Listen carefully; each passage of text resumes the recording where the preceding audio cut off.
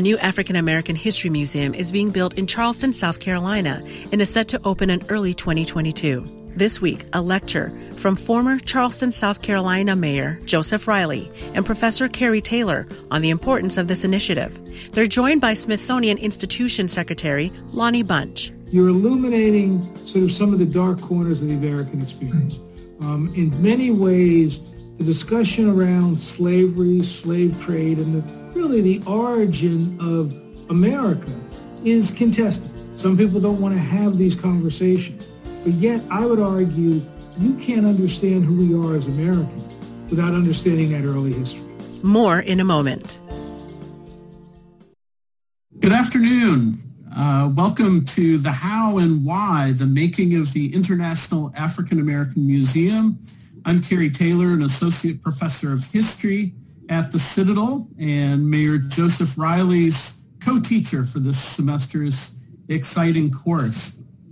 Mayor Riley will introduce our special guest for this weekend, but first I wanted to briefly explain today's format. Mayor Riley and Secretary Lonnie Bunch will engage in a fireside chat style conversation, after which we'll open it up for questions. We ask that you put your questions in the chat function, and I'll relay those to Secretary Bunch. So with that, I'll turn it over to my colleague, Mayor Joseph Riley. Well, thank you very much, Professor Taylor, Dr. Bunch. Ladies and gentlemen, it's a huge honor for me to introduce to you a great American, Lonnie Bunch, the Secretary of the Smithsonian Institution and the founding director of the National African American Museum of History and Culture. Professor Taylor just said the semester's class is entitled The Why and How Making of the International African American Museum, and there's been no one more supportive of our efforts than my dear friend, Lonnie Bunch. In 2005, Secretary Bunch was the director of the Chicago History Museum, one of the great history museums in our country. Its collection numbers more than 22 million holdings. 11 years later, the $500 million National Museum of African American History and Culture opened. To date, more than 7 million people have visited that extraordinary museum. While the National Museum was in its planning stages, I would call on Lonnie every time I was in Washington. I was looking for guidance and encouragement. As busy as he was always so gracious and willing to meet with me as if there was nothing more important to do. I remember distinctly the meeting in Lonnie's small office then, when I told Lonnie that we had acquired the site of the former Gadsden's Wharf for our museum.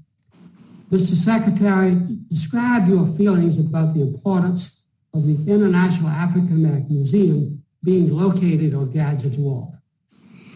In many ways, I am so honored to be with you because of my profound respect for the mayor and for what you're doing. In some ways, museums always create manufactured reality. And on Gadsden's Wharf, you've got sacred ground, sacred space. So the opportunity to tell important stories in the space where they actually happened is unbelievably powerful. And so I've always felt that if anything I can do to be supportive to help make your dream, the dream of many people, make that dream real on that wharf is very special. So I am in awe of you and all your colleagues who have worked so hard to create a museum that'll help us understand not just Charleston, not just slavery, but understand us all better.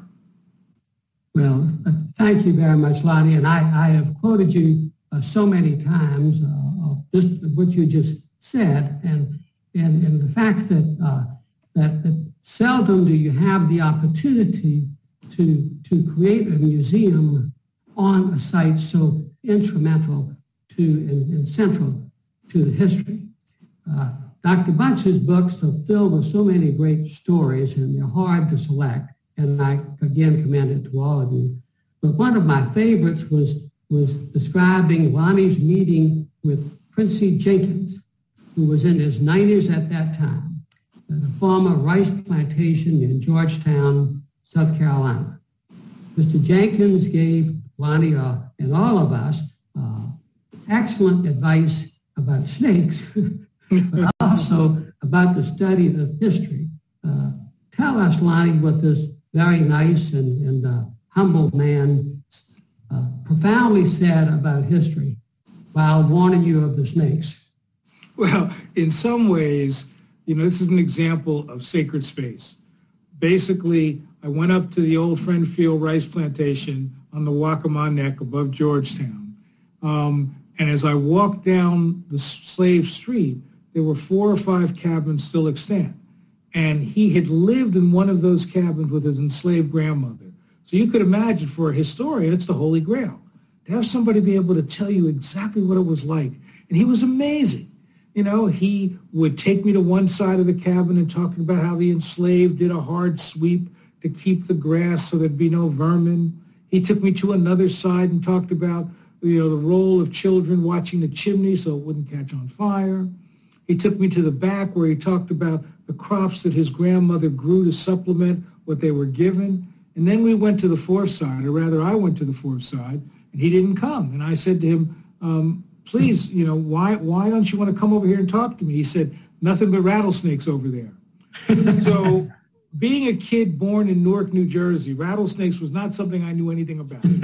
So basically, after I stopped running, I said to him, why didn't you warn me? And he said, people used to remember, now they forget.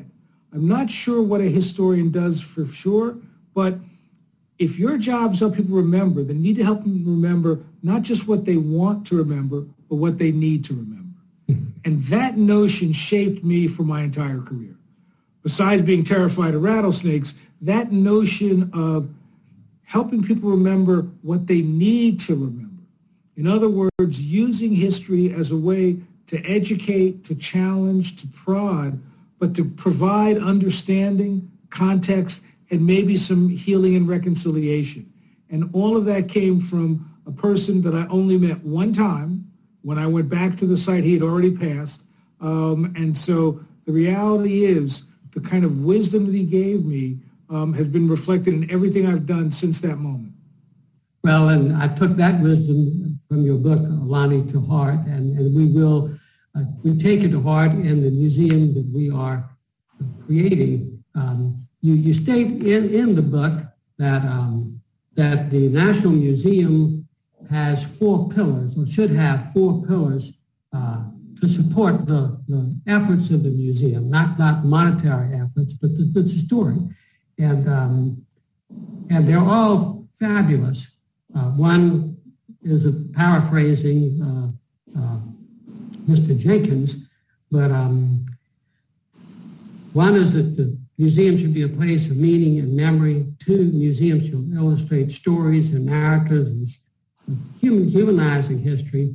3, cite it in the global context. And 4, collaboration. But I'm interested in all of those, but I feel that our museum has a special duty to have its citizens be deeply moved by the stories of African American history that our country never learned. So, Dr. Bunch, please give us your thoughts about this responsibility of our museum and how we best go about it. Well, in many ways, one of the great challenges is, first of all, to make sure those stories, those histories are remembered and well told. But the challenge is really to help people understand that those histories shaped us all.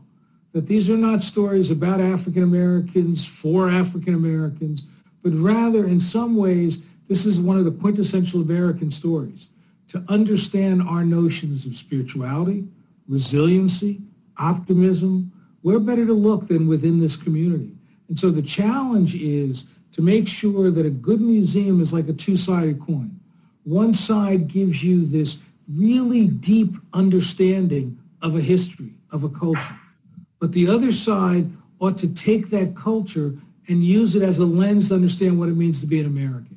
So that in essence, the best museums of history help us recognize that the stories that we tell, regardless of what the community is, are stories that shape us, that inform us, and that make us better as a nation. So I think part of what is so powerful, what you're doing is you're illuminating sort of some of the dark corners of the American experience.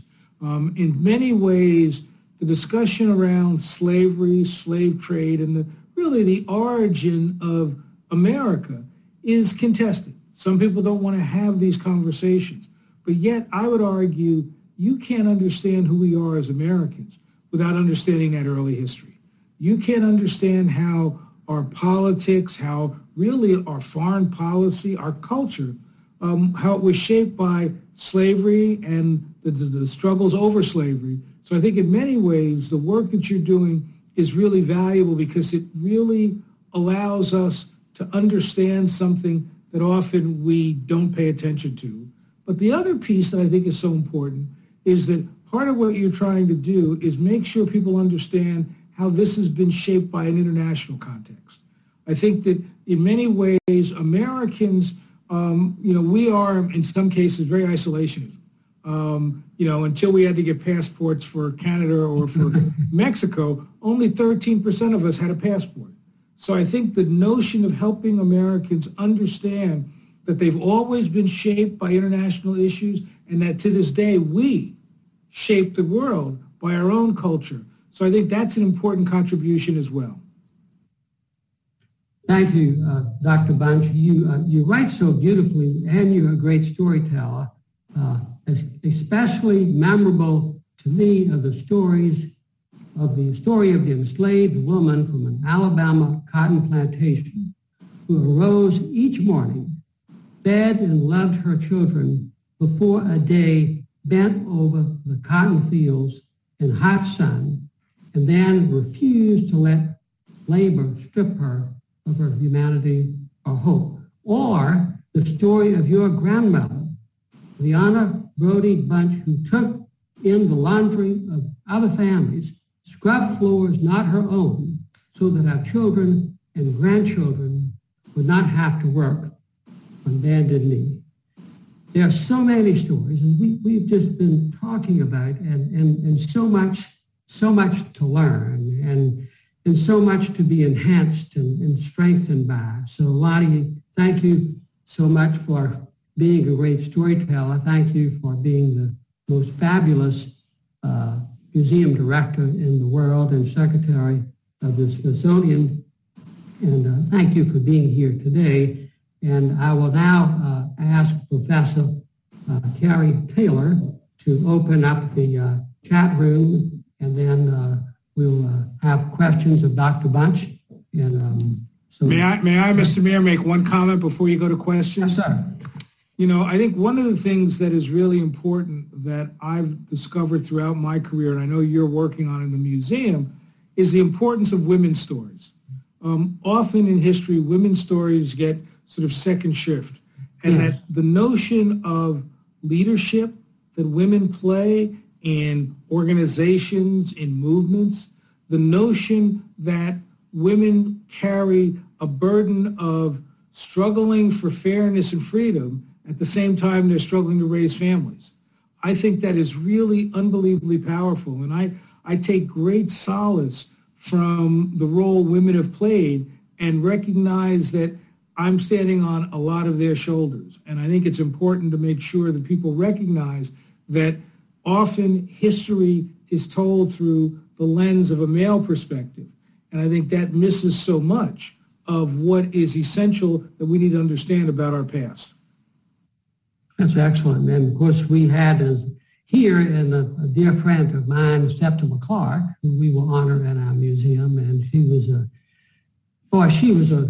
like Rosa Parks, she wasn't very big, but oh my Lord, the power of that bright, courageous women. And Lottie, thank you very much. And then we'll open up the chat room, and Professor Taylor will monitor that for us. That's right. Yeah, just as a reminder, please pose questions in the chat, and I'll relay those to the secretary and to the mayor. Just maybe as a point of privilege, I was wondering, Secretary, if you might comment on the museum's mission against, and I'm talking about the DC Museum, against the backdrop of this dynamic period of political change in which it opened. And particularly I'm thinking about this phase of what we might refer to as the second phase of Black Lives Matter protests triggered by the killing of George Floyd.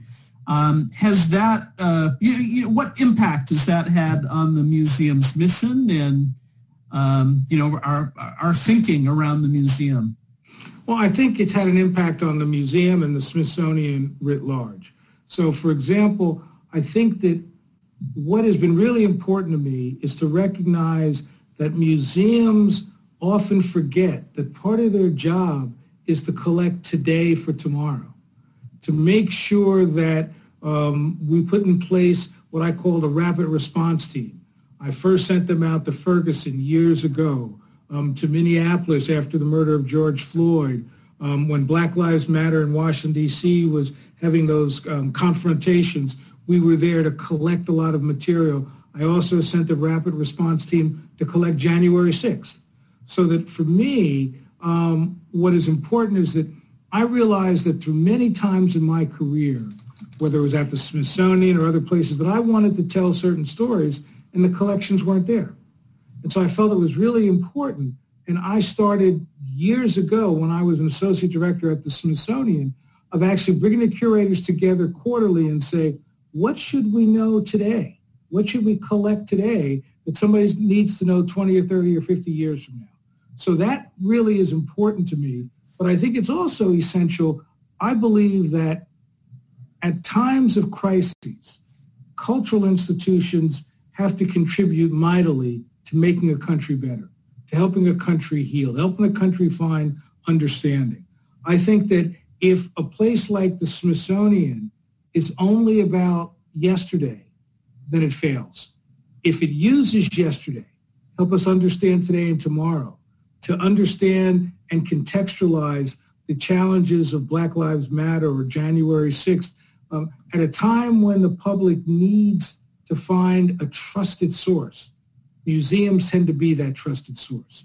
And so what I want to do is never abuse the relationship and the trust people have with the Smithsonian, but I want to use that to educate, to challenge, to prod, to help us find reconciliation and healing. I think it'd be very easy for institutions to say, that's not my issue. But I think that in a crisis, if you're not contributing, if you're not fighting a good fight, if you're a place of history and you don't use that history to help understand today, then what you're doing is making history nostalgia rather than the valuable tool that it is. Terrific.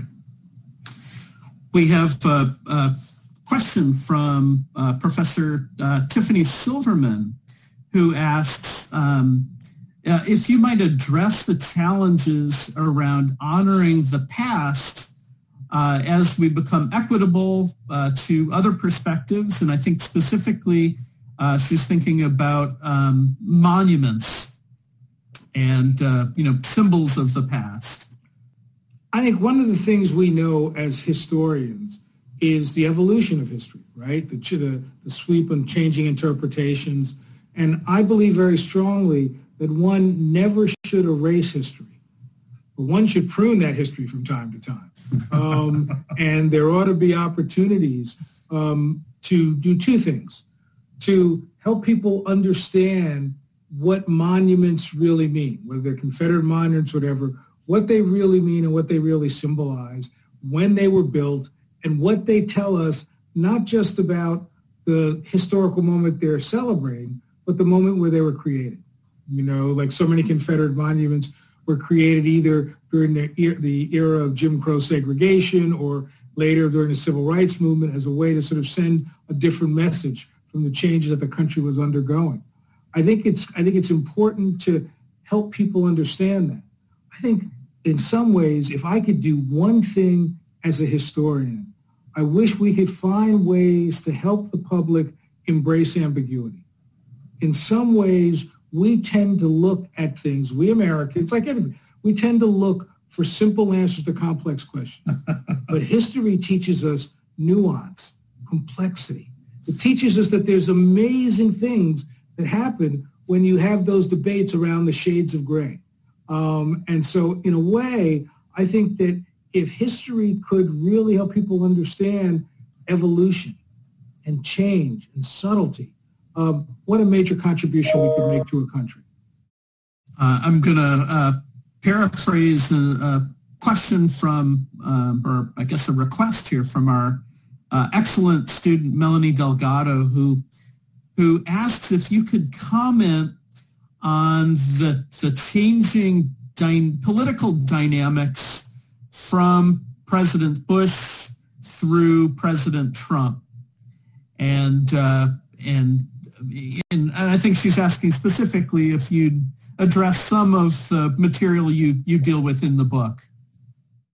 I think that while it's crucially important for my success at the Smithsonian, I think for any leader of a cultural institution, you have to be political. That doesn't mean you have this specific political point of view, but you have to recognize, as the mayor knows, that you've got to build allies, that you've got to work with people who have politics that are very different from yours. So, for example, when I came back from Chicago to become the head of the African American Museum, I knew I needed to create a bipartisan sense. But I also knew that, candidly, when I walked into some members' offices, they said, "See this black-faced Democrat." But I also learned, however, in Chicago that I got a lot of support from Republicans from the North Side, Democrats from the South Side. So I used that. I had those folks from different politics take me around. So therefore, people could see that I could sort of handle things from at least as best nonpartisan as I could. It didn't hurt that a friend of mine became senator, then president. Okay, that didn't hurt.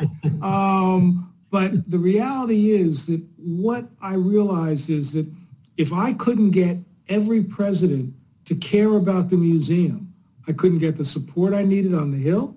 And I also thought it was a missed opportunity because I felt the museum's job is to educate everybody. And George W. Bush was a big supporter. In fact, I will always celebrate him because there were many people who said this museum wasn't worthy of the National Mall, that it should go someplace off the National Mall. And he stood up and said, "Why, of course it needs to be on the mall." And I quoted him every time, and that helped. With President Obama, it was an interesting challenge because initially, even though we were close friends, the notion was, you don't want to be seen as simply the black president.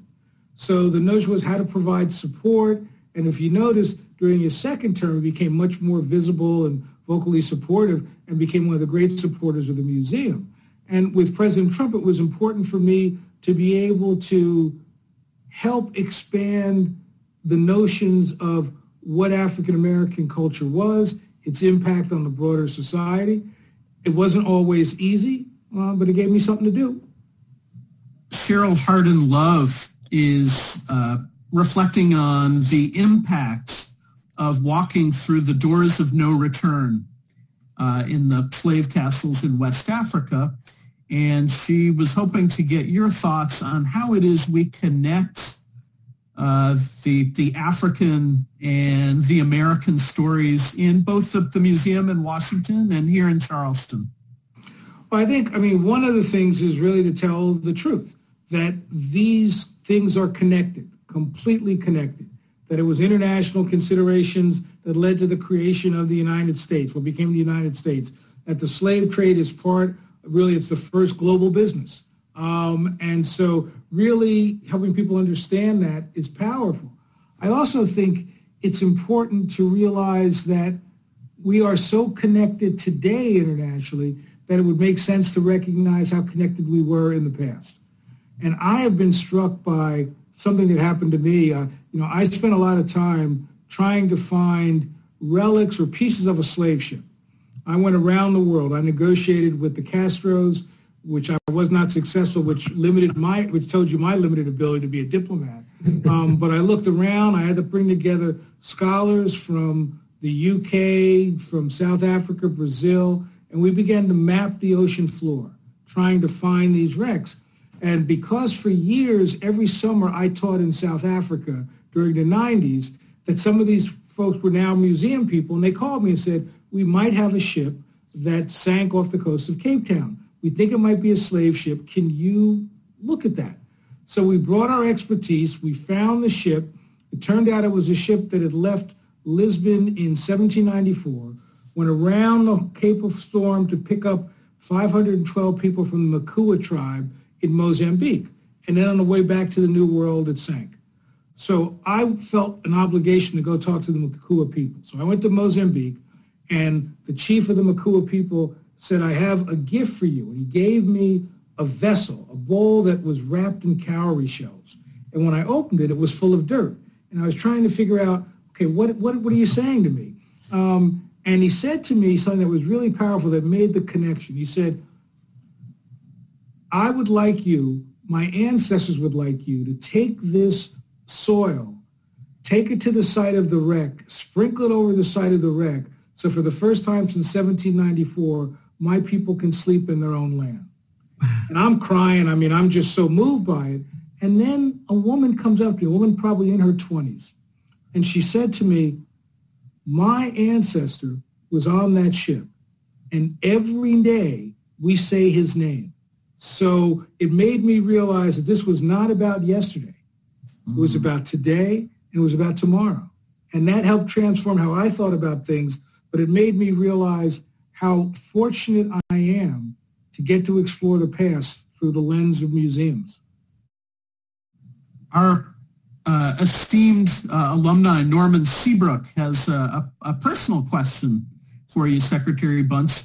Mr. Seabrook was living in Washington, D.C. in the 1970s and 80s, and he was curious about your experience of transferring from Howard to American University, and wanted your comments on that. Okay. All right. As the mayor knows, I always tell the truth. I fell in love with a girl at American U. What the heck? And I thought, oh, what love. I'll transfer. We'll live our lives together. And we dated for a year, and she dumped me. So, what can I tell you? The joy of being 19. That's great. My colleague, Sean Edwards, thanks you for sharing your thoughts. She'd like you to discuss history from the point of context in modern times and the importance of that.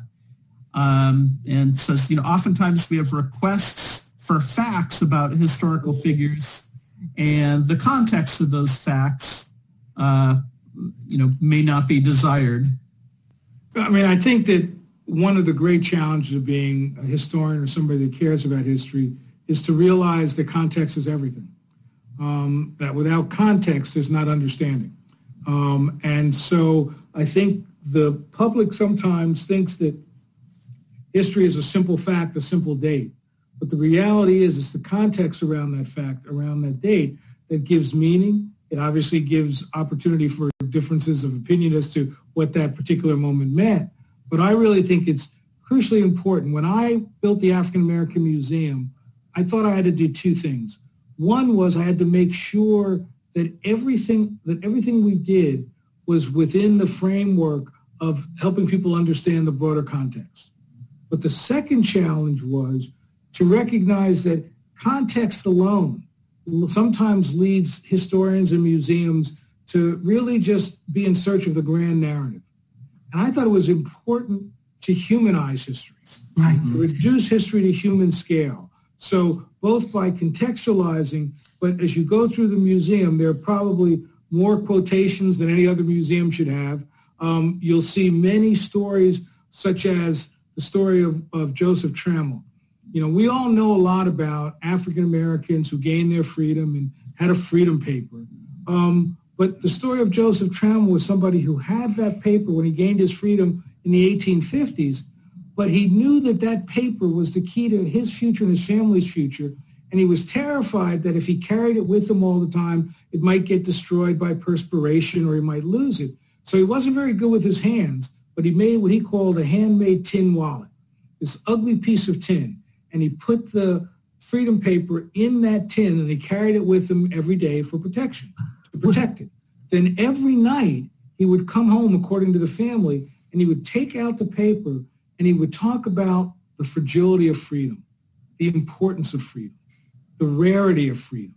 And the family kept that for 5 generations and gave it to us. And to me, that's what I mean by humanizing. We know people have freedom papers, but to see it through the lens of that particular individual was really very powerful, and I think made it more meaningful for so many people.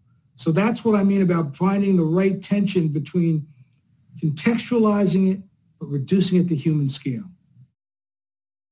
Our student, Tyler Mitchell, has recently seen the Netflix documentary highlighting the African American Museum, and he notes the role of Quincy Jones in that film, among many, many other celebrities who've been a part of the museum's creation. And he was curious as to what it was like working with all of these high-powered, high-profile folks, each of whom, were sincere in their desire to see the museum succeed, but also have other kinds of needs.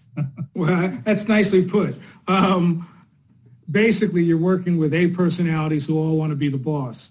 And I learned something very early. My very first board meeting, right, I came to, it was before I even started the job. They sat me down next to Oprah Winfrey, next to Bob Johnson of BET, across from the head of Time Warner, the head of American Express.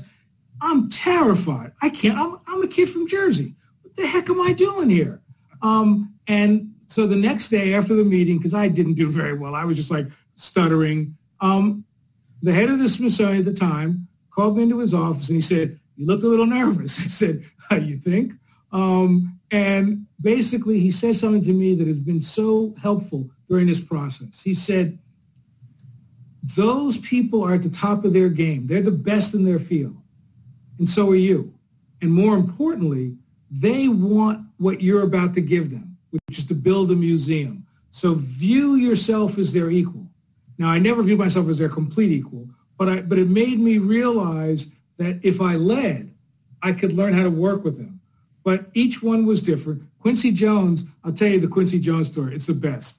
So I go to see Quincy Jones the very first time, huge house in Beverly Hills. And you walk in, there's like Oscars and Emmys just like laying on the ground. And I went, oh my God, it's Quincy Jones. And so I'm there a little early and he's finishing up a meeting and he introduced me to this person and it was somebody from Sweden because Quincy Jones spent a lot of time in Sweden. And I had just come back from Sweden. I said, I really like Sweden. And there's a museum I love called the Vasa, which is about a ship that sank. It's very important. And Quincy Jones went, "Wait a minute, you know that?" He said, "That's my favorite museum in the world." He opened a closet and he had a whole little shrine to the Vasa Museum. And because I could talk about the Vasa Museum, we began to sort of have this conversation. The second thing that made us close was, this is really silly, but when I'm 14 years old, I think the most beautiful person in the world is Peggy Lipton on the Mod Squad. And I forgot that was his ex-wife. So I was telling him about Peggy Lipton. He called her and she came over. I'm like, oh my God, it was so embarrassing. Hi, I loved you when I was 14. Somehow I wasn't that cool. But that allowed Quincy and I to have a great relationship. That's good. This is something of a follow-up. We have some number of staff members and other associates of the International African American Museum who are with us today. And I'm wondering, and I know you've had conversations with the mayor and other staff members, but I'm wondering if you have thoughts on maybe some of the mechanics of building the museum and building a staff. Well, I think that, I wouldn't be one, there are many people that know much more than I, But I really think that one of the things about cultural institutions is if you do it right, you build a staff that's a family. You build a staff that recognizes that you can't pay them what they're really worth. And you want to make sure that you give them the opportunity to engage with interesting people who come to town, but to feel that regardless of what part of the organization they are, that their wisdom counts, that no one has a monopoly on wisdom, and you want wisdom to flow from all aspects of the organization. I think the other thing is to recognize that what you do when you build a museum is you often don't see how your little moment or what project you're working on, how important, how transformative that is. I've always said to my colleagues, I need you to bring your A game. I need you to be better than we could all imagine, because I don't want you to spend your time thinking, what does this mean to me? I want you to spend your time thinking, what does it mean to the public? What does it mean to ancestors? And if you do that right, then you'll get the acclaim in the sense that you'll do. And all the people that worked on the African American Museum feel this sense of ownership and wonder, and they feel that they contributed to making a country better. That was worth more than I could ever pay them. Professor Silverman asks for your comments on the relationship between the Smithsonian and the military around issues of cultural preservation. And she's thinking especially in particular of the rebooted Monuments Men program and the Smithsonian's Cultural Rescue Initiative. Well, in some ways, I've always felt that the Smithsonian is this amazing place that's blessed with resources and expertise that not everybody has, and that it has the ability to work with anyone. Anybody we call will work with us, will talk with us, will help make us better. And so I have been so moved by the work the Smithsonian has been doing for now generations, but especially over the last decade, on sort of cultural preservation, whether it is actually going to Mosul to help rebuild many of the shrines that were destroyed, whether it was helping Haiti rebuild so much after the earthquake that happened in Haiti, whether it is the work that we've done helping communities that have faced floods in recent years in the United States. I think in some ways, the Smithsonian has this amazing group of people who know how to preserve and conserve and how to sort of save things that are threatened. And so in essence, the Smithsonian has its own version of Monument Men and Women, right, whose job it is to basically show that we can be of value in ways you don't normally expect.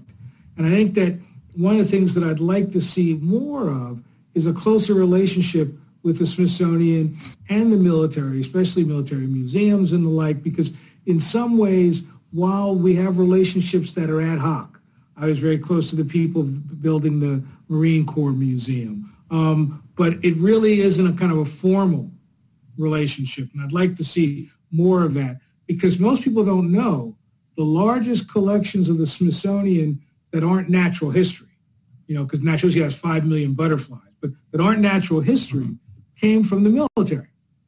So much of the early Smithsonian material came from the military involvement in the West, exploration. In fact, the largest collections in the Museum of American History that I once oversaw are the military history collections.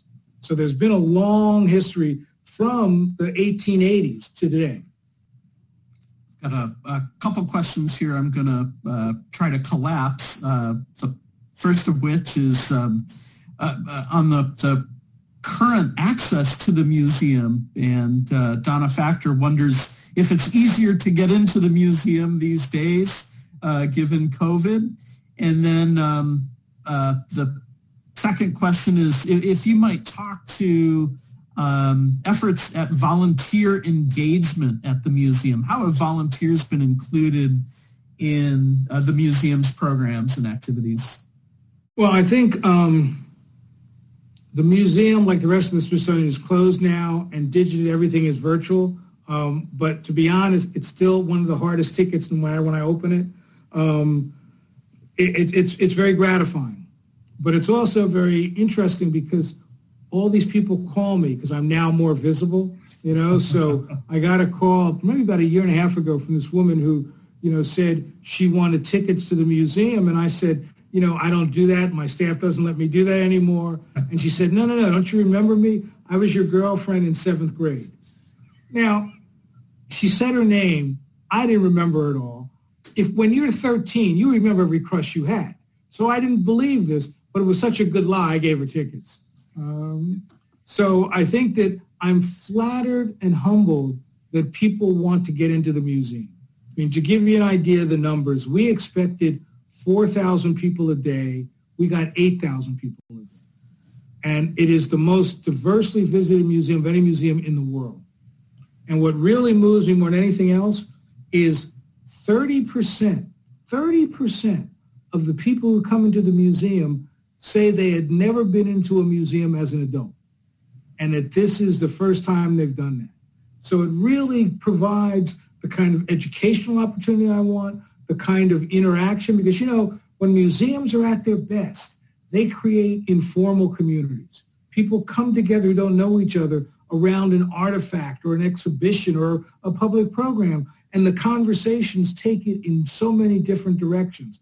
And I think that's what happens time and time again at the museum. So I am so pleased, and we'll probably open as soon as it gets a little warmer in D.C., but I'm so pleased that people find it, it's become a pilgrimage site.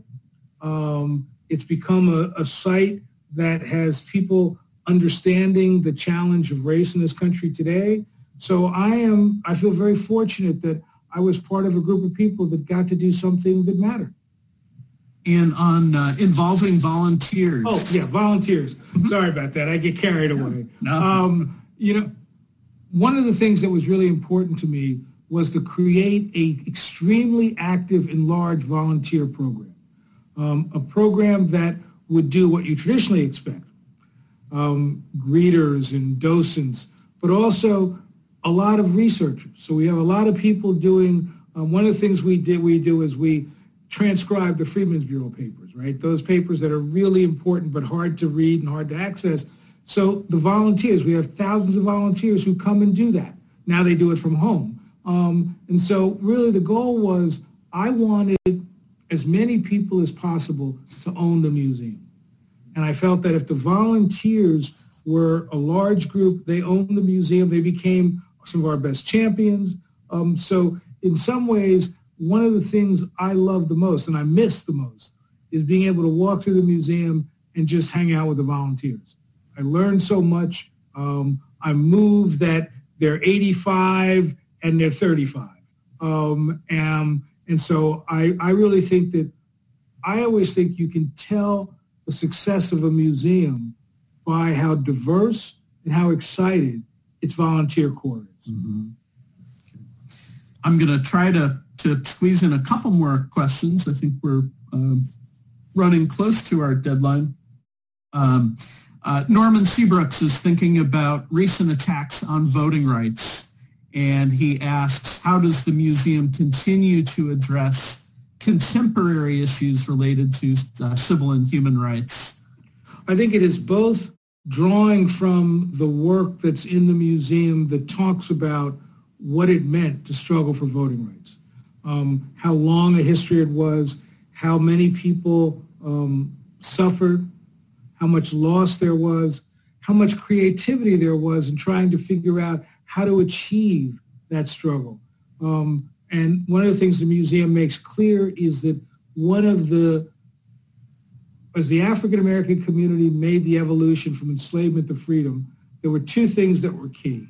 One was education, and the second was protecting your freedom using the vote. And so we tell that story. And then I think we also, I'm no longer the director, they also do a really nice job of programs that connect the past to the present. For example, I know that when John Lewis gave us some material about his involvement with both the Voting Rights Act of 65, but also the struggle to protect it, several years ago. So we try to make sure there's those connections. I think that the African American Museum has, and I think that you will have the same thing, there's a benefit. People expect it to have a contemporary resonance. And so as long as you build that in, then I think you could fulfill those needs that the people are expecting.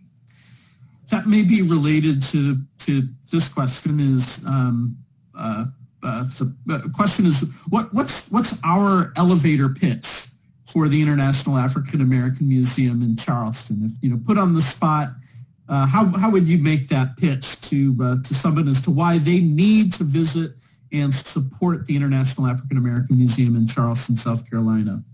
There are silences in history that hurt us because we can't hear. And the story that you tell on Gadsden's Wharf is one of those silences.